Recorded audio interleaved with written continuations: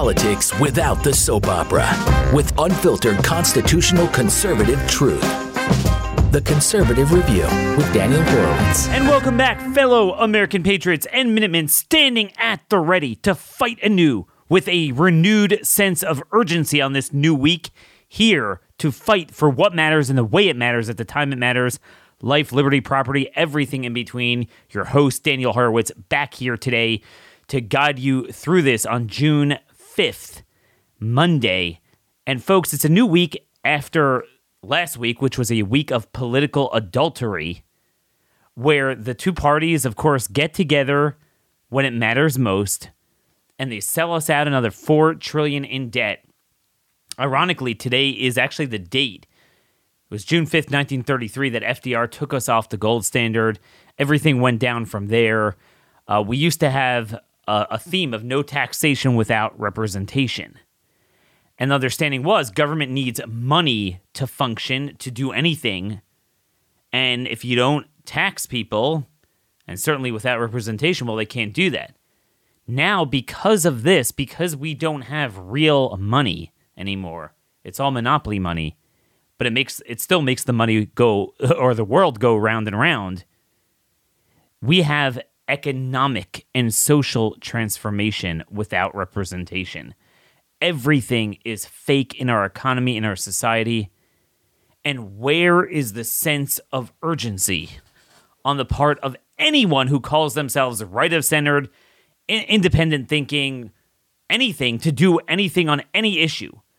We have this Rainbow Jihad Ramadan month where they're just inculcating our kids into the biggest filth you could imagine. We have, obviously, the death shots and all this technology they have.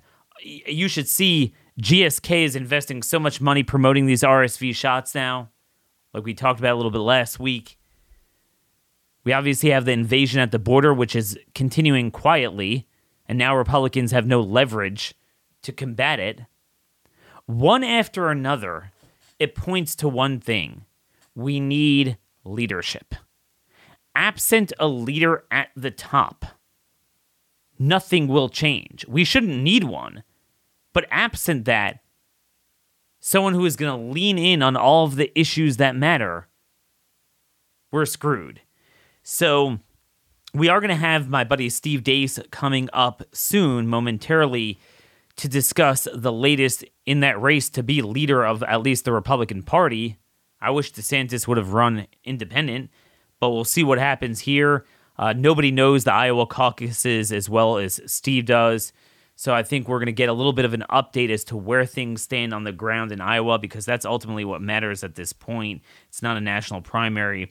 First, our sponsor today, our friends at Barrel Buddy. They have never made cleaning firearms more enjoyable, efficient, cost-effective than ever. You know, I bump into a lot of people that either don't clean their guns or they spend a lot of money giving it to their range master or whatever. You know, sometimes the range that you're a member at cleans your guns for you. Don't spend the money on that. You know, watch a YouTube video. It's very simple to take it down, and then buy yourself a Barrel Buddy at barrelbuddy.com. You get 50 cartridges for just $15. The cartridges go right through your barrel. You shove it in.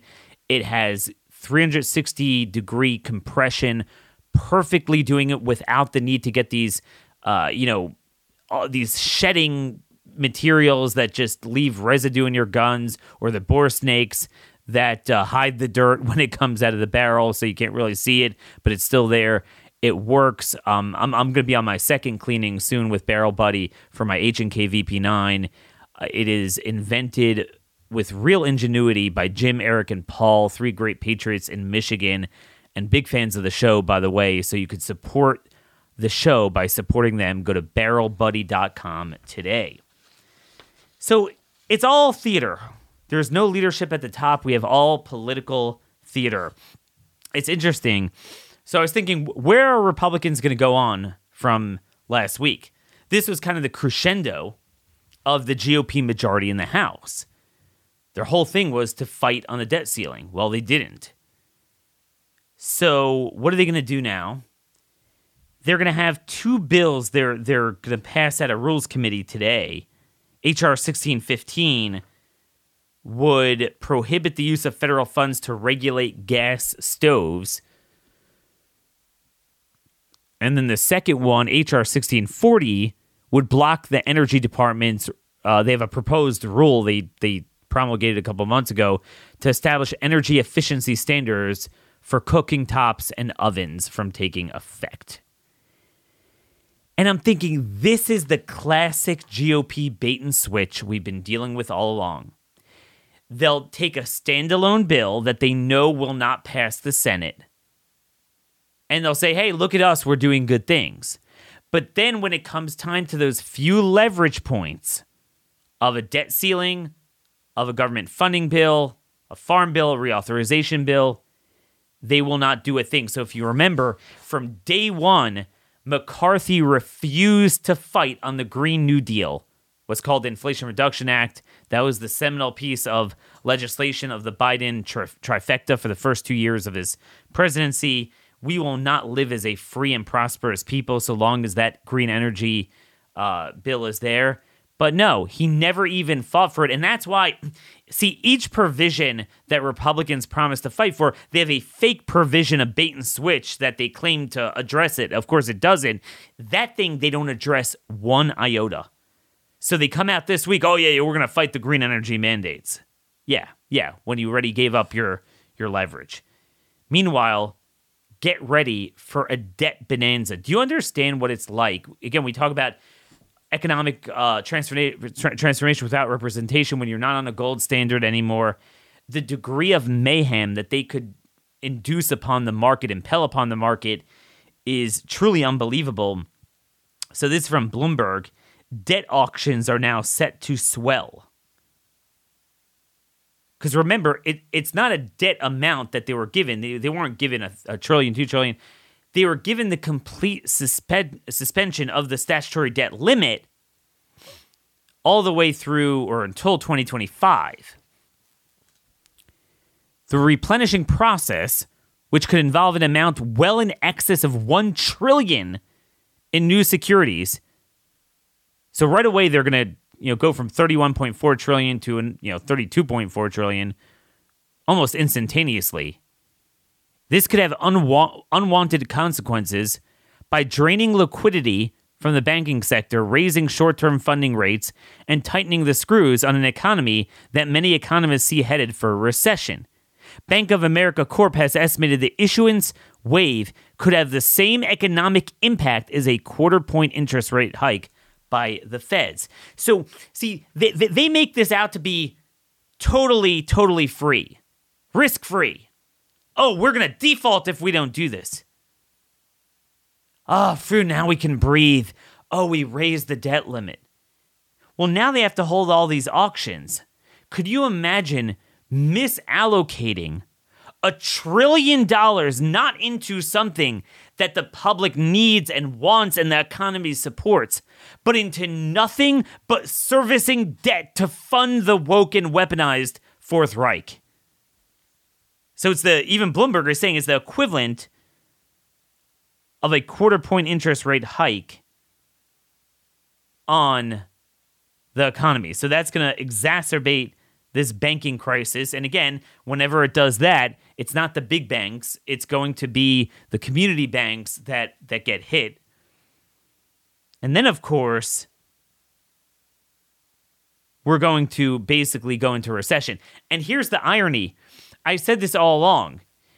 All of these baseline spending numbers are all fake because they assume that you're not going to have another COVID, another Ukraine, or another, more common to occur, a recession. That's when everything from unemployment benefits to Medicaid, food stamps goes up exponentially. So with no statutory debt limit, none of that is going to be subject to another vote. But of course, it's a new week, and it's as if last week never happened, and there is no sense of urgency from my colleagues to do anything. It's another day in the park. Another day to focus on nonsense. This is why we need leadership at the top. DeSantis promised to lean in to all the important issues. And again, there is nothing really remarkable about his campaign or what he's saying. what's remarkable is it's the first person to say it that actually has the receipts to back it up. That you know he has the courage, the spine, the heart, the brain, the acumen, the organization, the discipline to see it through.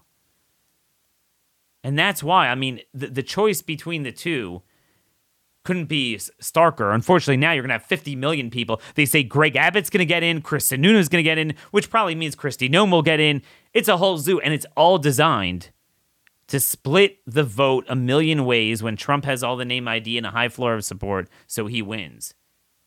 All these people are doing it off the back of DeSantis because to them it's just a joke. They get money, they get notoriety. It's an institution to run for president. They know they're not going to get more than 5-7%, but they don't care. Whereas this guy is the only one putting it all on the line, going toe-to-toe with Trump, and actually trying to make a difference. Because again, if it were about himself, he would have just waited until 2028, when it would have been much easier to glide in there. But I want to talk to Steve a little bit more about where this stands, where we stand as a movement. We always enjoy those conversations. Today's interview is sponsored by our friends at ExpressVPN. This is the one mask that I actually support. I support masking, not your body, your God-given mouth and nose, but your computer. Big tech companies today are masquerading as private companies, but of course they work with big government because we don't have a true private sector anymore, thanks to going off the gold standard, really. And they literally feed information to government and vice versa. They monitor everything you do. They sell your information. That's why I use ExpressVPN, because when I have ExpressVPN on my computer, just with the tap of an app, your computer, iPhone, is completely hidden. It masks your IP address, so websites can't use that address to track you and see what you do online. ExpressVPN also encrypts and reroutes 100% of your online activity, so your internet provider, Wi-Fi admin, and hackers can't see it. And the best part is how easy it is to use. So even someone who's technologically illiterate, like yours truly, could actually do it with one tap of a button. You get a full family subscription which covers up to 5 devices at the same time. So today's the day. Stop leaving yourself vulnerable to big tech, big government. Get the VPN that I trust to protect my online privacy. Go to expressvpn.com/conservative to get 3 months free. So that's, you're really only paying for 9 months worth. That's expressvpn.com/conservative. That's expressvpn.com/conservative. So folks, I wanted to deviate slightly today and do a little bit of horse race, but it's not just horse race because it's really an assessment of where are we as a movement, or industry, shall I say. Do people want to take yes for an answer? Are they actually clamoring for leadership? Is there a sense of urgency to get results? Or are we just interested in the show? Well, it's hard to tell. We really have 8 months or so just till the first primary. So the only thing that matters now is what's happening on the ground in Iowa and New Hampshire. Okay, this is not a national primary. And increasingly, Iowa is even more important because from what I'm hearing, Sununu will get into the race in New Hampshire. He won't win it. He'll probably come in third from what I hear, but that will still distort the state completely, making Iowa extremely important. So if you're looking for change, Iowa really is that inflection moment, and there's nobody more qualified to speak about this than our dear friend and colleague, Steve Deace, the prophet of fire and brimstone, now that he has Nefarious out. Who is Nefarious.com, by the way, if you have not seen the movie. Good way to take your husband, dad, or anyone else to a Father's Day retreat. Who is Nefarious.com is the movie. Hey, Steve, it's great to flip the script today. Thanks so much for joining us today. You got it, brother. Always good to talk to one of my best. Thank you. Yeah, and I know you got to do your show soon, so we'll try to get you out of here as quickly as we can. I wanted an assessment of what is going on there. What I don't understand is you look at a cursory glance, it appears that DeSantis has had a very good launch, aside from those first 20 minutes. He's saying what people would want to hear. He's doing what people would think he should be doing on the ground. Trump, conversely, is saying and doing all of the things that even I didn't think he would do, whether it's life, trannyism, the vaccines, Kim Jong-un, whatever bizarreness every day. But yet, now I know there haven't really been quality independent Iowa, New Hampshire polls out since DeSantis got into the race, so maybe I'm answering my own question, but I'm not really seeing a shift in the polls. What does that tell you? It doesn't tell me really anything. I've done this rodeo so many times, brother. I know the song, chapter and verse. I do this every cycle, and the names change. Sometimes they're Rudy Giuliani. Sometimes they're Mitt Romney. Sometimes they're Ron Paul, Rand Paul, Rick Santorum, Ron DeSantis. But, we have this idea that, and frankly, it's just something we sell in our industry because a segment of our audiences gobble up their preferred political porn, but it's just not substantively true. This idea that Trump has radically altered all these fundamentals and past precedents don't matter, it's just not true. Trump has radically altered norms. I mean, it's certainly the frosting on the cake is zanier than it ever has been before. That I will admit, because it's very obvious. But the formula for the cake, for the making of said cake, has never changed or deviated. And what's going on in the ground right now in Iowa is a very typical caucus. And I think for your listeners, some things, if they want to be better educated, because you're right. I mean, if the reality is, when you shape the battlefield for Donald Trump or Ron DeSantis, and one of those two, it's 99.5% is going to be the GOP nominee. The battlefield for Donald Trump looks like this: a blitzkrieg. I know, I fulfill all of these.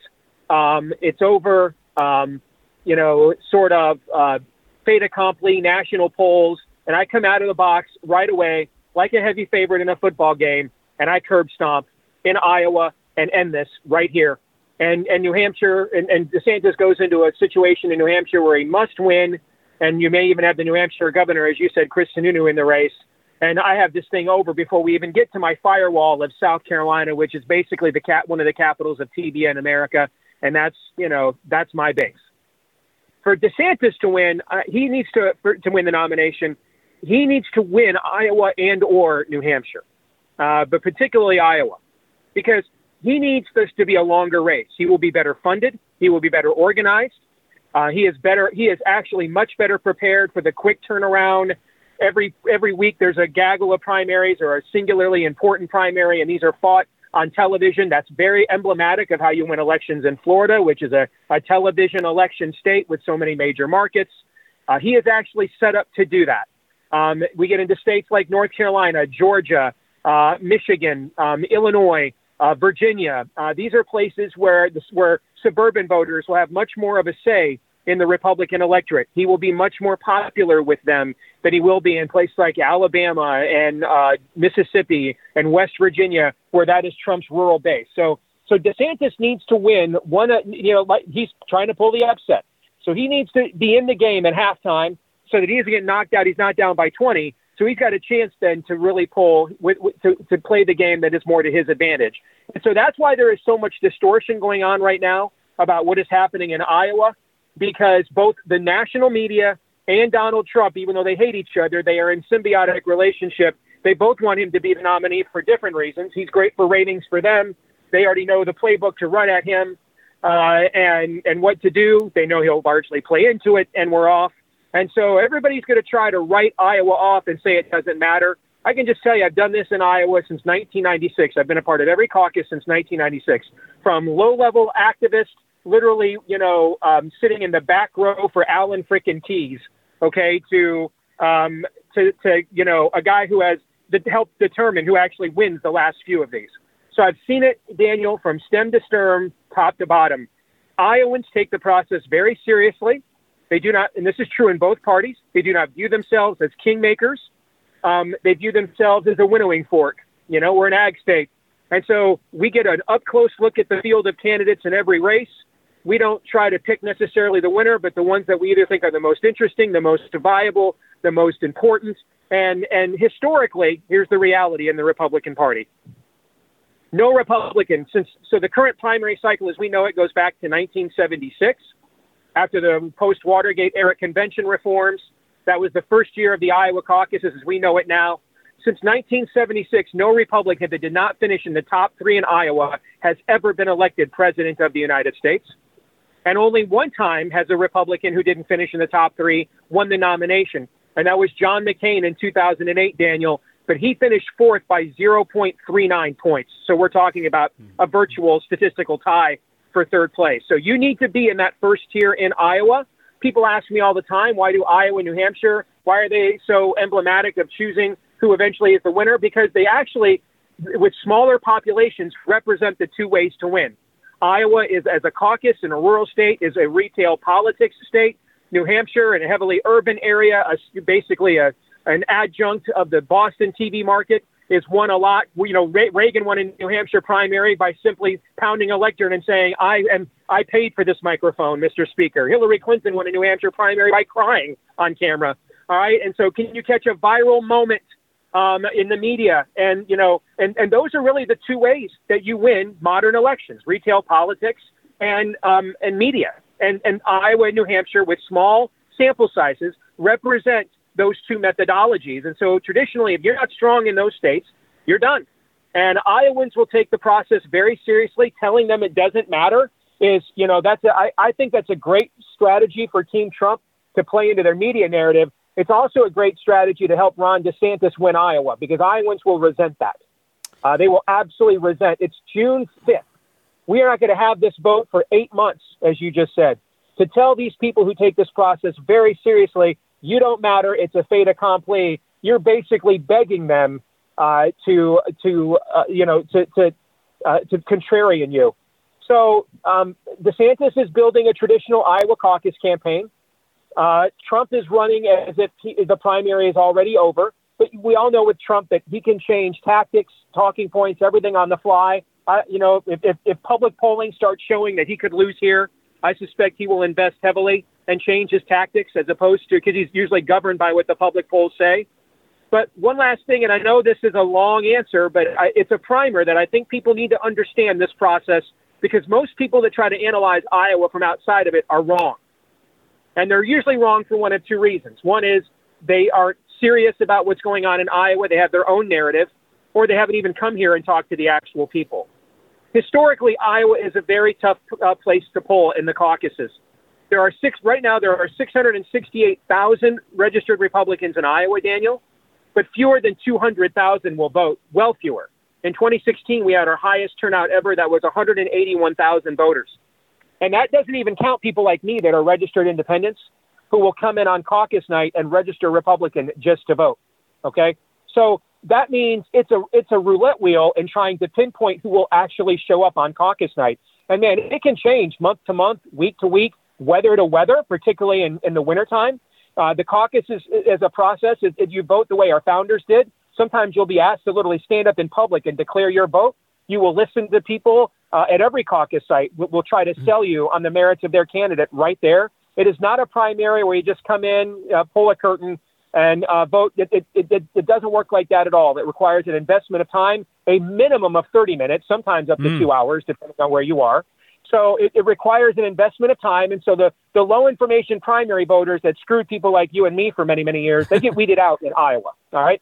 And so trying to figure that out, and I'll just give your audience, I'll close with this and then you can take the conversation where you want it to go. Just to give your audience some anecdotal evidence of what I'm saying, how tough Iowa is to poll. Down the stretch in 2016, Donald Trump led in 14 of the last 15 national polls of Iowa by an average of 5.5 points. On caucus night, he lost by 3.5 points. That is a swing of 9 points that they were off in 2016. And that's down the stretch when it should be simpler, maybe not easy, but simpler to identify who will turn out. And in 2012, Rick Santorum overperformed his final Real Clear Politics polling average by a full 8 points. So that tells you how hard it is to poll Iowa when we're close to the caucuses, let alone 8 months out. So, and that also tells me high information voters dedicated, whether it's the more evangelical base, dedicated to a cause, a vision, on the ground versus the 800-pound gorilla candidate, who's typically the establishment candidate. In this case, Trump definitely is the establishment candidate in many of the aspects that we use to define establishment. He has all the name ID, the party backing, former president. So you're saying naturally, if you have a candidate that's not the 800-pound gorilla in the room, but nonetheless has a great organization on the ground, and B, a passion ideologically about some of his issues, he will likely underpoll where he actually is. So that sounds like what you're telling me is that it's very likely, let's just say right now, a poll would have, and we really don't have like a Des Moines Register poll, something of that equivalent since DeSantis got in. But if you had a poll showing Trump up 20 points over DeSantis now, it on the ground, it might only translate into, let's say, 10. Yes, completely agree with that. Completely agree with that. When you look at the ideological component here is key, particularly with the kinds of voters that both Trump and DeSantis will try to attract. And there's unique situations in Iowa that happen all the time that can create organic situations. I tried to warn the president's people I know that are friends of mine that worked high in the White House. I told them for a year, as you and I were working on things like our book, Rise of the Fourth Reich, this is going to come up in Florida. You guys could get me canceled. I told them, you could get me taken off the air. I could disappear. You're going to get asked these questions in Iowa with a camera on organically anyway. We had a very strong natural medicine anti-vax community in Iowa going before COVID. I didn't even realize, until I started on our blowtorch here, WHO, I had no idea, Daniel, that people still gave birth at home. I had no clue. And all of a sudden, people are calling me to come on the show and talk about it. And I find out this is a big component of my audience. Well, what do you think that natural medicine anti-vax skeptic community think it's grown or shrunk since COVID, brother? What do you think? All right. It's freaking mushroom cloud. These people now, they're doing the last 2 years, they have done largely attended, we're talking 500 to 1,000 people, kind of major candidate events in Iowa come to their fundraisers at the end of the year. And so here's the thing to keep in mind with this group. Let's say, and I'm just throwing out a round number to make it easy for people. Let's say 150,000 people vote in Iowa. And this group represents 5,000 voters, which wouldn't seem like a lot of people. But if the turnout is only 150,000 and all 5,000 of those people show up to vote, and they all, and the vast majority of them all vote one way, you bet your sweet bippy that has a huge say. One very devoted group, singular on an issue or a slate of issues or a personality in Trump's case, can absolutely, if they are willing to show up, can have a major persuasion factor in what happens on caucus night. So I'm not surprised. First time the president comes here and takes open questions from the audience, right away he gets asked about the poison poke. I'm not shocked. Steve, I'm shocked that they're shocked. I warned them publicly and privately for a year. How did that play? How did that play? You're referencing where he basically said, look, a big swath of the country likes it. I'm so happy I got it done. Wouldn't even recognize the baseline degree of injury that even the government recognizes at this point. How did that play? Not well. It doesn't play well. No one here, if you live in Clive, Iowa, a suburb of Des Moines, and either you took the vaccine like most people that took it did because they put a gun to your head, or you didn't, or you know someone who has tinnitus in their ear now and can't hear out of it, or you know someone who died suddenly jogging. Everyone in Iowa, because everyone in everywhere is in one of the groups I just mentioned, or knows somebody like this, and you hear him say that. It doesn't matter that people in California think let's just take these until we die. It doesn't matter. Iowans don't care about any of that. It's a very, even though this is a national election, it is a very parochial process. And I'm not shocked that it came up right away. There was another matter that did not get a lot of media play, though, and this is the stuff that matters underneath the surface in Iowa quite a bit. So our big conservative advocacy group here, the family leader, its president is one of my best friends, Bob Vanderplots. They're not even fully engaged in this process yet. I mean, they're still, Nikki Haley was at their offices 2 weeks ago. Mike Pence was here last week. Bob and his organization will remain officially and even below the radar completely neutral until they have a leadership summit that took the place of the old straw poll that the establishment got rid of because their candidates kept getting embarrassed in it. and so once they got rid of the straw poll, Bob's leadership summit kind of took the place of that. And it's not a straw poll. It's a place now where all the candidates can come in front of the evangelical base, which can be 60 to 65% of an Iowa caucus turnout. And they essentially get a chance to make their pitch. And this year, though, their pitch is going to be they all get interviewed by Tucker Carlson. Who knows? Given the way his legalities are working, this may be his first public appearance, which would make this even bigger in terms of media coverage, right? You throw that in, okay?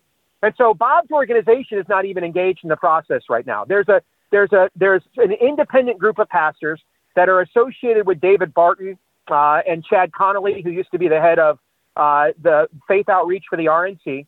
And they've got their own pastoral network around the country, including some here in Iowa. And so they've just had them going around and praying for the candidates and getting private audiences with them. And I will tell you, the answers that Trump gave this group on life and moral issues, they were flabbergasted at the answers that he gave them privately. Flabbergasted. And this is not a group that's gonna run out and go on our local news and blab about it. You know what they are going to do? They're going to tell all their former pastors about it. So let me follow up with that, because I think this is important. I've spoken to pollsters that are both more pro-Trump and more pro-DeSantis, and I've heard in general from both of them that the issues don't seem to matter with Trump because it's not why people vote for him. So, for example, if you just look at what he said just the past month or two, without having to dig up the past number of years, what he's done on abortion, what he's done on the tranny stuff with Disney, okay, what he's done on, I mean, just some of these psychotic things that maybe aren't even ideological, but he sounds like John Fetterman on a good day, should disqualify him with Republican voters. But, you know, I got a response to a tweet of mine when I talked about the debt ceiling betrayal, and someone's like, yeah, this is why we need Trump, okay? You know, when he literally said on your former Iowa station there that it is what it is. He obviously worked the phones for McCarthy. That's his boy. You know, the facts just don't matter when it comes to him. Are you telling me that because of the parochial process of the Iowa caucuses not being reflective of the generic GOP primary ballot nationwide could fly in the face of some of that analysis? Yes, because this happens every cycle, Republican or Democrat. Daniel, there was a credible national outlet about 90 days before the 2008 Iowa caucuses that had Hillary Clinton ahead of Barack Obama nationally by 30 points. She then lost the Iowa caucuses and lost the nomination. That is the nature of this process. I mean, even if we only had if we only had 50, let's say we had a closed primary. So I'd have to go register Republican 90 days out, 6 months out in order to go vote. And only 50% of registered Republicans showed up, which would be about 340,000 people. Then we get into the group of people that is more emblematic of what we see nationally that you are describing, that is the bane of you and I's existence. Okay? I think that a lot of people misunderstand you and I's disdain for aspects of Trump's political persona. It's not so much him personally, as much as the unwillingness to hold him accountable to anything that would actually give us what we want, when he has shown in the past, the few times we do rake him over the knuckles, he gives in to us. If we did that all the time, he'd do it far more often, as opposed to we just, cover for him and Trump couldn't possibly fail us. We could only fail Trump kind of, cult, mystique that is out there. When you're talking about an election of 150 to 200,000 people, the amount of those people that I just discussed that will be representative of that electorate is not very large. Trump got 23% of the Iowa caucus vote. I believe that was his smallest percentage in any state during the 2016 caucus cycle. And keep in mind that was after he campaigned in our state for a year, and he got 23%. We did a poll at the very end of the Cruz campaign in Missouri, and I brought this up on my show many times, and so people that cross over and listen to both of us are gonna know this poll by heart, because it's my all-time favorite poll. at least in the last, 10 years. But for those of you that just listen to Daniel and you only have time to listen to him, this will be new to you. We did a poll in Missouri towards the end of the GOP primary cycle in 2016 because our internal polling showed us killing it with evangelicals. And the public polling showed that Trump was winning evangelicals. And so, who's an evangelical? Who is that? Does the media, does a secular left-wing media even know what that term means, right? And so we wanted to quantify who that was. And Missouri was a good place to do that. I don't know what the numbers are now, but in 2016, there were only 2 states in the union where a majority or half of the population, the general population, still attended church more than once a month. Utah was number 1 with the LDS church out there, and Missouri was number 2. Basically, exactly 50% of the general population went to church at least once a month. And here's what we found, Daniel. If you claimed to be an evangelical in our survey, but you either did not know the first name of your pastor or had not been to church in a month or more, you voted for Trump by 20 points.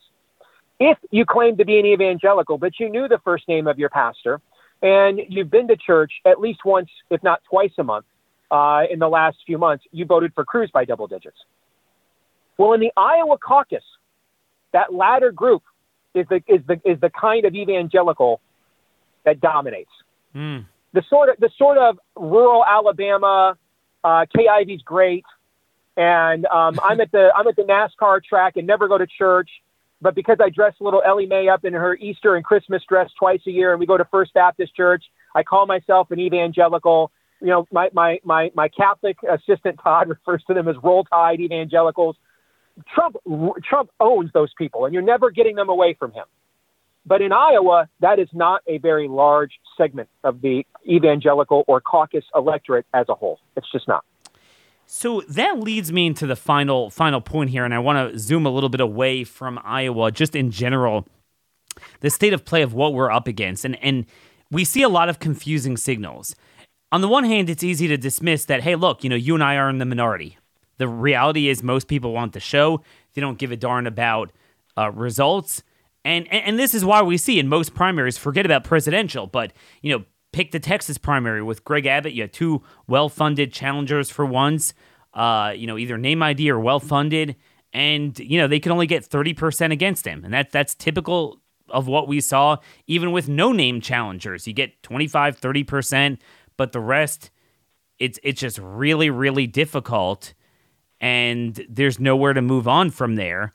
But then you do see that DeSantis is very popular in Florida.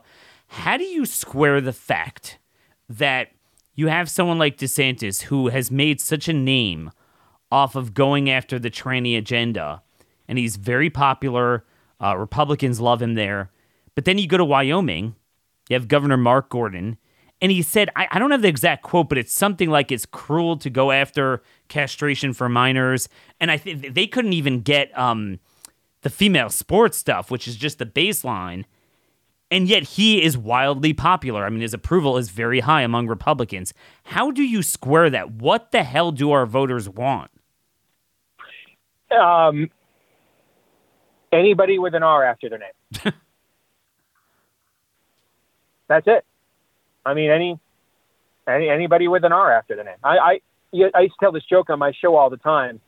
And Abraham won the Republican primary, and it was credited to him the magic R, and that's righteousness. I mean, we are in the midst right now. The idea that the secular deconstruction of America was only going to affect the left is just simply not true. We all have a God-shaped hole in our hearts. We all will worship something. We all want a Messiah. We all want a deliverer. And if it's what we're in a position right now where we are, you just had Dave Reboy on your show, so let me make sure he gets the credit for this. We are in the midst of late Republic nonsense. And what you noticed in Rome in late Republic nonsense, a couple of things. Tell me if this sounds familiar. Citizenship had largely been diluted. Most of the military, in order to maintain the vast bureaucracy and empire, was actually overrun with foreigners. And so when the Visigoths came over the wall, the centurions not only didn't defend Rome, but about 40% of them actually reversed jerseys and recognized Cousin Merle and helped sack the city because those were their actual homeboys. The other thing you saw is the nation essentially minus the Christian influence, but the major Greco-Roman cultural sectors broke down into dueling cults, Dueling. On one hand was the cult of what our colleague Oron McIntyre refers to as the total state. Everything, Rome for Rome's sake, the glory of Rome. Rome is eternity. And then on the other hand, the cult of Caesar, the individual cult, the individual hero. Give Julius Caesar the keys to the city to save us from the total state. And then, of course, he never gives the keys to the city back. And you hear Trump tap into that language a lot with "I alone can solve." That's when I make King Saul references a lot.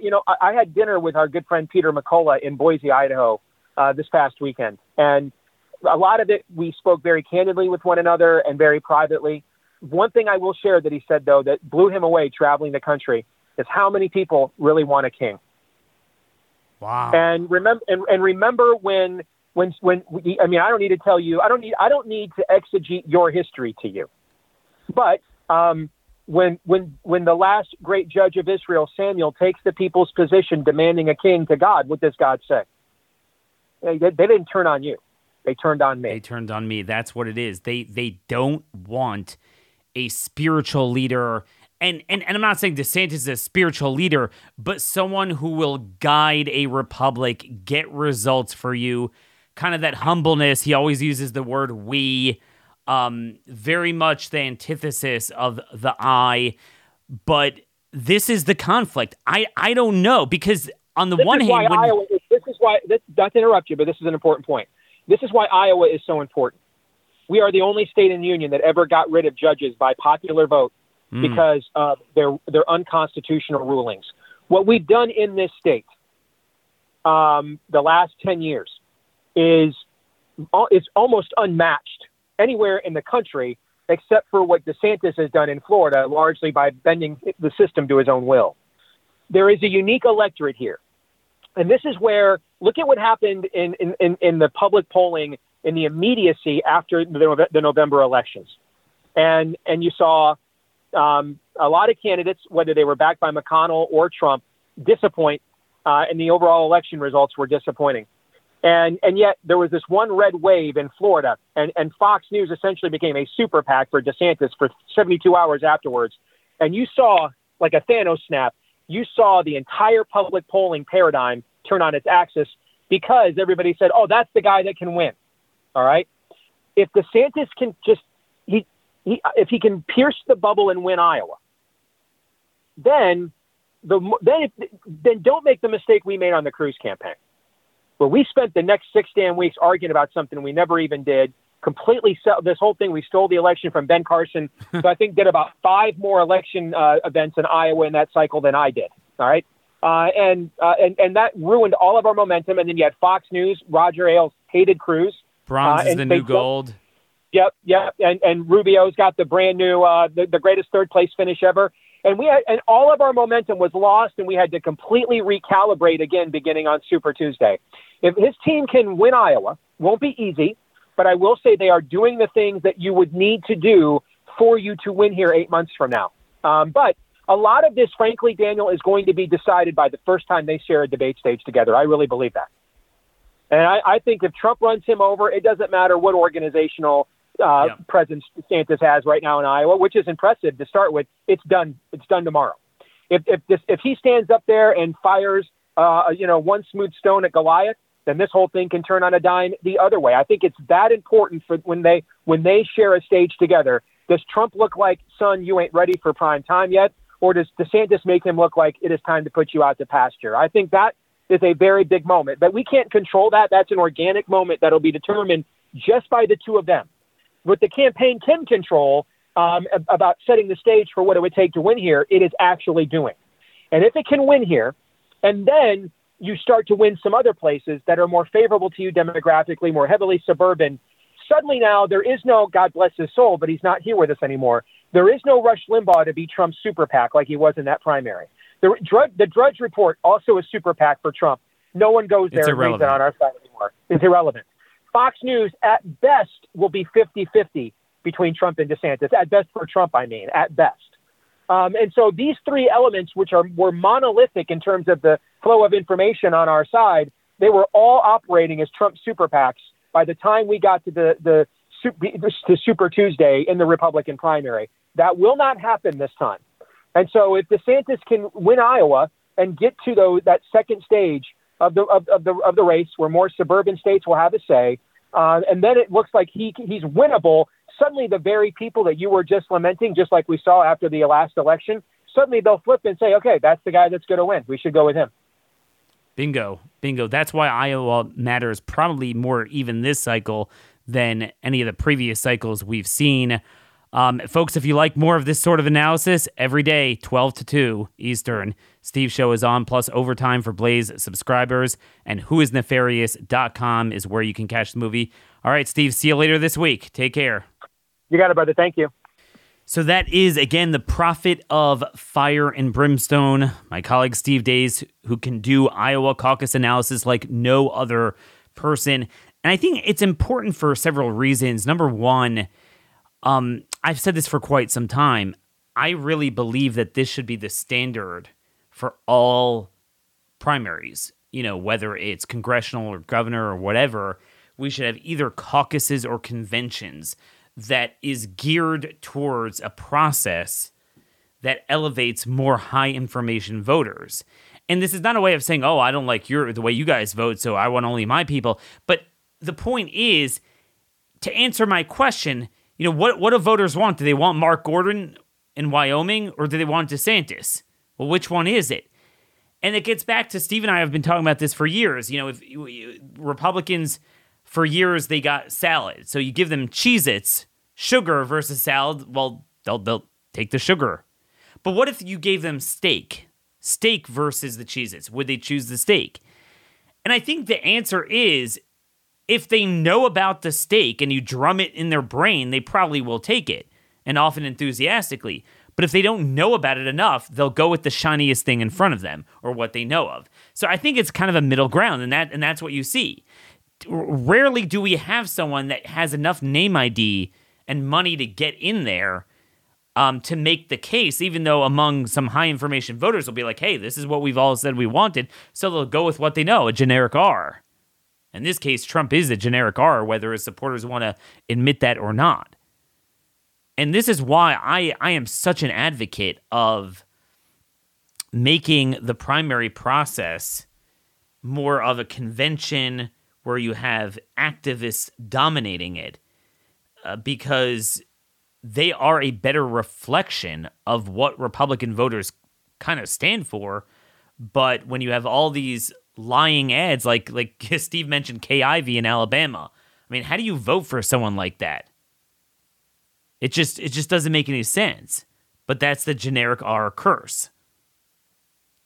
So in many respects, we are blessed with the fact that Iowa is first in this case, because that is the best chance to upend the paradigm. Now, it doesn't mean you win the race from there, but it does put you into, a much better momentum, but also kind of erases this aura of inevitability, which is really what Trump is feasting off of. So I think that makes a huge difference, and that's why national polls aren't going to matter. What matters is where do things stand in Iowa and then next in New Hampshire.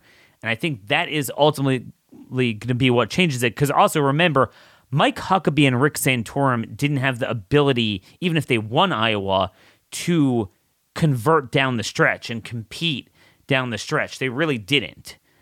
The case of Santorum, he didn't even get the benefit of the bump of Iowa just because the night of the caucuses, it was declared that Romney won, and then, it flipped. So he didn't even benefit from that.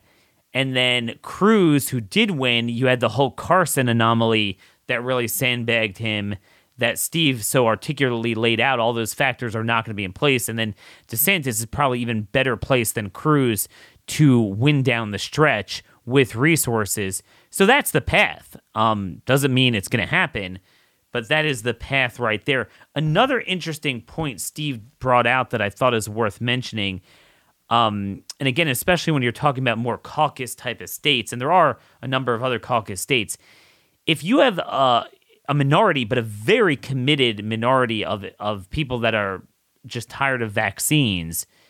That has really grown. There's an article here from Fierce Pharma.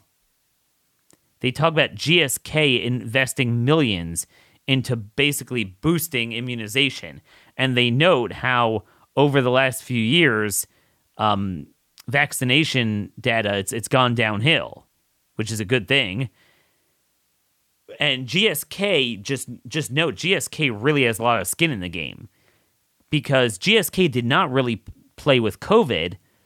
They're now with RSV, but they sell hepatitis A, Hep B, flu shots, shingles, MMR, rotavirus, just to name a few. So that is, they're voting with their pocketbook. They're telling you that they're concerned with growing, I guess, skepticism of this mass vaccination. So we'll see what a role that plays. But it's DeSantis's job to tap into that even further. And I want to see him do events with vaccine injured and take this to the next level. I agree with Steve. I really think that could help him in a caucus state like Iowa. Also, even from a different angle, not so much from like the Christian homeschooling natural demographic of Iowa, but I think in New Hampshire you do have a lot of libertarians that are like that as well. So certainly those first two states, this is going to be a big opportunity. And by the way, just speaking of this issue, I was just notified by our friends at Seven Cells, but it's being done through Early Treatment Meds, different website. They actually have 50% off. They said my promo code Daniel is still there. So earlytreatmentmeds.com is where they have, it's a U.S. license. Obviously, you can get ivermectin, nitazoxanide, their premium early treatment packs, not just for COVID, but long-haul COVID, vaccine injury. A lot of this stuff helps, anti-inflammatories, as well as flu-like syndromes that we're going to see grow through because of all this nonsense, all the viral immune escape from all this vaccination. So again, earlytreatmentmeds.com, 50% off. They're running, I believe, through Labor Day with promo code Daniel. And again, it works like the same way that Jace Medical does. You have to fill out a questionnaire, upload your license just so they could give you a valid prescription because it's a pharmacy, but then they have doctors attached to it. So that is important as well. I just want to end, I want to talk a little bit more about the Rainbow Jihad this week. But you have this AP article with DeSantis, transgender adults in Florida are blindsided that a new law also limits their access to health care. See, folks, we have, even in the few states where we have Republicans actually do what we want, there's no understanding or expectation that there's going to be follow through. So there's no fear of it. But here, there's fear that he's going to, really zealously enforce this. And they talk about Eli and Lucas, trans men who are a couple. So I guess what does that mean? Two women that think they're men and then get married? Followed the discussion in the legislature where Democrats warned that trans children would be more prone to suicide under a ban on what their weird way of expressing castration in this AP article. But they're blindsided that they discovered the bill contained language that would also disrupt their lives. There was no communication. Nobody was really talking about it in our circle, said Eli 29. And they're threatening to move. Lucas 26 lost his access to treatment when Orlando clinic that prescribed him hormone replacement therapy stopped providing gender-affirming care altogether, meaning not just for minors, even though it's not prohibited under law. See, this is what leadership is. In politics, perception is reality. And when you project the power of a strong executive for our purposes, this is success. And also, obviously, they banned Medicaid from covering this stuff. I don't know if these guys are on Medicaid, but that's a big part of it. This is the way you get it done. Do we want results or do we want endless entertainment? I don't know the answer to that yet. Steve seems to think that usually we're struck by lightning in politics. Everything works against us, but we're lucky that we perhaps might have the best state going first. And that might really upend the race where you have a disproportionate amount that maybe do care about results over entertainment. Because again, that's an important factor Steve mentioned there, that it could take 30 minutes to 2 hours to sit at a caucus. That's very different from just running in to vote. Because typically you don't even have long lines in a primary, so you could just kind of come in, do your thing, and leave. And it's also guaranteed private. With the caucusing, it's not. So that certainly does weed out low-info Republicans, and I think that's important. He noted the polling because, yeah, I mean, there was almost not a single poll showing Cruz up on Trump, but he did wind up winning. People forget about that. Now, Fox basically destroyed him, but again, now Fox is weaker. It's a little bit more divided, so we'll see what happens with that. Let me know your comments, questions, concerns. We're just getting started here. Daniel Horowitz at startmail.com is the email. At RMConservative is the Twitter. And my columns will be up, as always, at conservativereview.com in the Blaze. Till tomorrow, God bless you all, and thank you for listening.